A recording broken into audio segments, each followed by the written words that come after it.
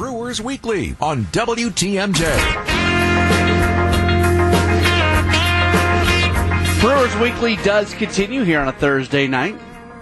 Not a lot going on in terms of the labor negotiation. There was a report that came out that there's been at least a little bit of communication between the two sides discussing some of the non-big ticket money items. That's probably not something that's going to be discussed until we get into January, so it feels like a stalemate to talk all things labor negotiation and much, much more. Bringing on one of my favorite folks to talk to. Covers baseball and the business of sports for Forbes and Forbes Sports. Follow him on Twitter at Bizball Maury. It's BIZBALLMAURY. It is Maury Brown. Hey, Maury, thanks for taking a little bit of time with us tonight. How are you? I'm good, Matt. How about yourself? I am good. I always love talking to you. I wish we could be talking about the business of baseball when business is actually going on. That's not the case right now. So let's just start with this because the lockout has been in place now. This is really the first time that we've heard that there's any communication, but it doesn't seem like anything of note is going to get done until January. Any surprise from you on the lack of communication between the two sides since the lockout actually got started? No, and that kind of flies in the face of what Rob Manfred did, right? I mean, at 11:59, the CBA expired, and at about 12:01, he pulled the lockout trigger and said that was being done as a matter of trying to drive the sides together. Well, the sides haven't been driven together. I mean, there really hasn't been much of anything going on. And as is most of these things, right? Not until you really get down to a deadline does this sort of thing happen. And this has happened prior. I mean, people forget that in 2011 there was a lockout in the NFL, and it really came right down to the wire. They lost exactly one game. It was a Hall of Fame game. And then, of course, all the movement that happened for them to get their deal in place largely happened in the last week and a half or so before games were going to be impacted, and that's really going to happen now. And there's for one thing, there's no pressure, I think, for the players. I mean, they don't get paid now anyway. They don't get paid for spring training either. The owners, of course, it applies more pressure the closer you get to spring training because that's revenue for them. So it doesn't surprise me. I am happy to hear that they are working on some other things, though, and I think that that's important. Yeah, well, if they can get kind of the smaller things worked out, the stuff that they're probably pretty like-minded on, because we spend so much time talking about the big issues, which they are completely, seemingly diametrically opposed on, but I'm sure there's a bunch of smaller issues that they basically are on the same page as. Does it make sense here in a period where there's not a lot of urgency to work on the big stuff to at least try to kind of, just get your check marks next to all those other items and have that done, so when you do get to that moment that you really need something done, that you don't have to worry about these other items? Yeah, I really do. And for one thing, I'm not privy to what the list is, but I do know that there are some things that are on there that I really hope are going to be discussed. Man, Rob Manfred has the right to go ahead and unilaterally put pace of play changes in after giving 1 year's notice. He can do it. Now, he's always said that he wants to work with the players, so he hasn't really drawn that card. And I'm hopeful that he doesn't do it again, because anybody that's a baseball fan that was out there watched, games turned pretty much into slogs for a while. Look, I'm all for using whatever mechanism you need to win games. But it becomes very difficult when your starter's only going 3 innings, and then we have a commercial break, and we go to the bullpen, and every time we're going to the bullpen, it just slows the whole pace of the game down. And I'd like to see something done about that. It'd be great to see batting averages go up. It'd be great to see strikes go down. So there's some of that stuff. One of those. Yeah, go ahead. Not to interrupt you, but just one of those experimental rules that I think they were doing maybe in the Atlantic League was you have a DH, but you only have the DH as long as the starter is in the game. I don't see that coming to Major League Baseball, but I think that speaks to your point. That at least is a rule that would force teams to try to keep starting pitchers in longer in games. Yeah, it would be. I mean, we're going to see. Nothing is certain. But I would be very surprised if we don't see the DH in both leagues. I really do. And I think that's part of the reason why we didn't see some signings potentially up to when the expiration of the CBA was. We had that flurry of signings, but there's still some guys hanging out there. And maybe because clubs are trying to figure out whether they're going to have the DH. There's certainly that and how those rules work. Another thing that's out there is this wacky thing that with the Tampa Bay Rays where they're going to try and play a split season.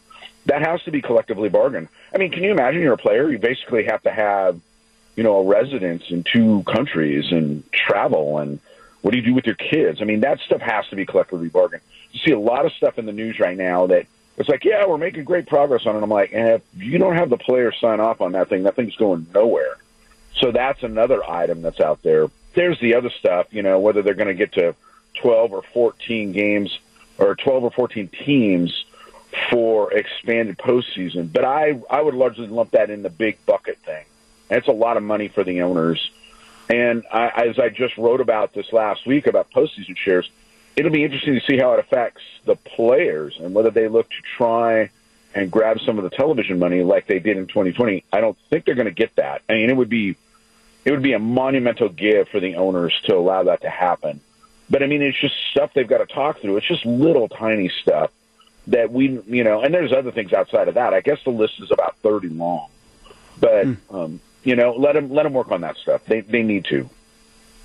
The expanded postseason is odd because from one perspective, playoff shares and things like that absolutely should go up. But then from the other side, when the barrier to entry goes down to get into the postseason, players are going to argue that owners are going to try less to win because if you're just trying to get into the postseason, you don't have to try quite as hard. It really is an odd thing where you can see advantages and disadvantages on each side. Yeah, I mean, we saw in 2020, we saw the Astros basically back in. I mean, that's the concern, that the teams won't try. And that's a bigger concern. I mean, that's a general big thing. And it should be for every fan. I mean, like you're in Milwaukee, and God bless the Brewers, they actually try. In a small market, it's really a roadmap for every other club out there. I mean, the Rays clearly have figured it out.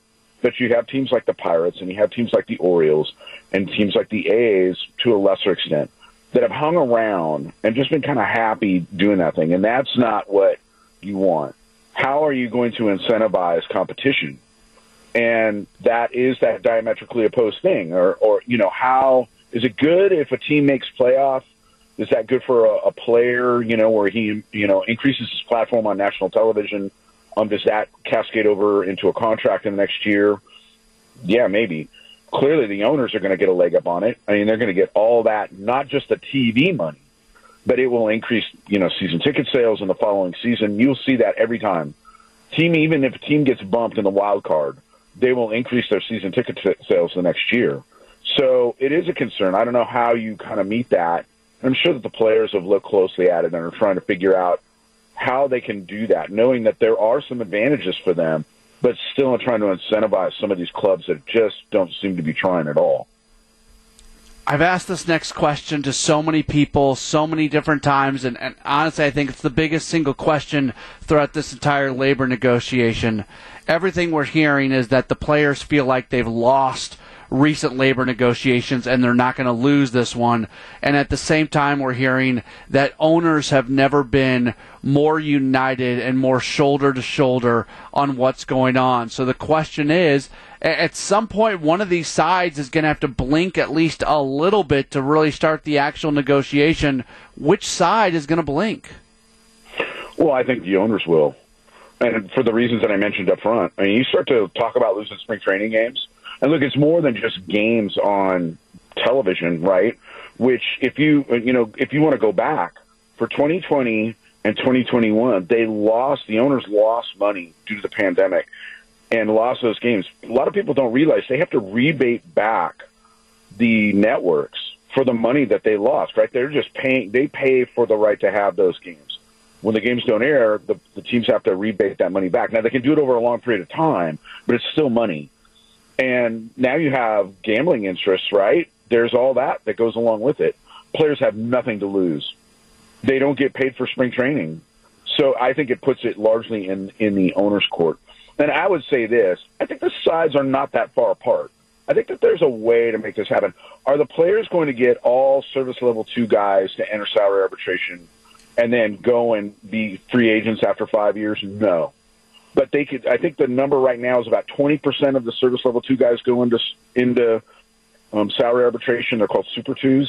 They could increase the percentage of that and make that happen. I mean, there's ways to nibble around the edges of this thing and have the players get something back. The owners will not have to say that they took it in the shorts, but it will be a way for the sides to come together. I mean, if the owners get expanded postseason, they're getting more money. And look, the owners' national television money increases 22% next year. And that's another reason for them to do it. I mean, the money increases dramatically. And that's a card for the players to play. And they can go, look, guys, you're getting all this money. Now they can go, the owners can go, look, the rights bubble is really about ready to burst. Streaming money will not be nearly as much as we've seen with traditional television deals. But that's more than 5 years down the road. So I think the labor deal will be 5 years. I think that there's absolutely a way to make this happen that isn't some herky-jerky radical thing like the owners offered, which was, take the salary arbitration system completely out and use WAR as a way to measure players and all this other stuff. I think that there will be ways for them to meet in the middle on this thing. He's Maury Brown. You should follow him on Twitter at BizballMaury, senior contributor, Forbes Sports. Maury, thank you so much for the time. Always love talking to you, and I hope we can do it again real soon. Yeah, have me on anytime, Matt. Have a great evening. Awesome. Sounds good. There's Maury Brown joining us here on Brewers Weekly. And I could talk to him for an hour about this stuff. And at some point you kind of get into the weeds, but some of the stuff isn't in the weeds.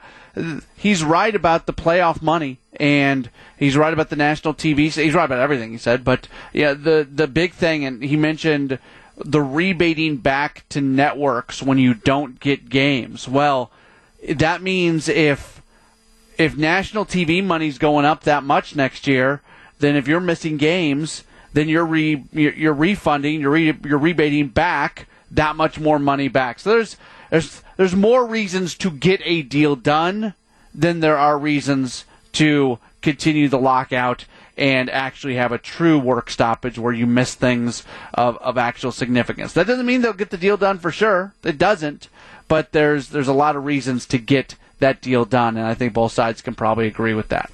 855-616-1620, 855-616-1620. That's the AccuNet Mortgage Talk and Text line. We'll tweet into the program as well, or you can tweet into the program at Matt Pauley on air. This is Brewers Weekly.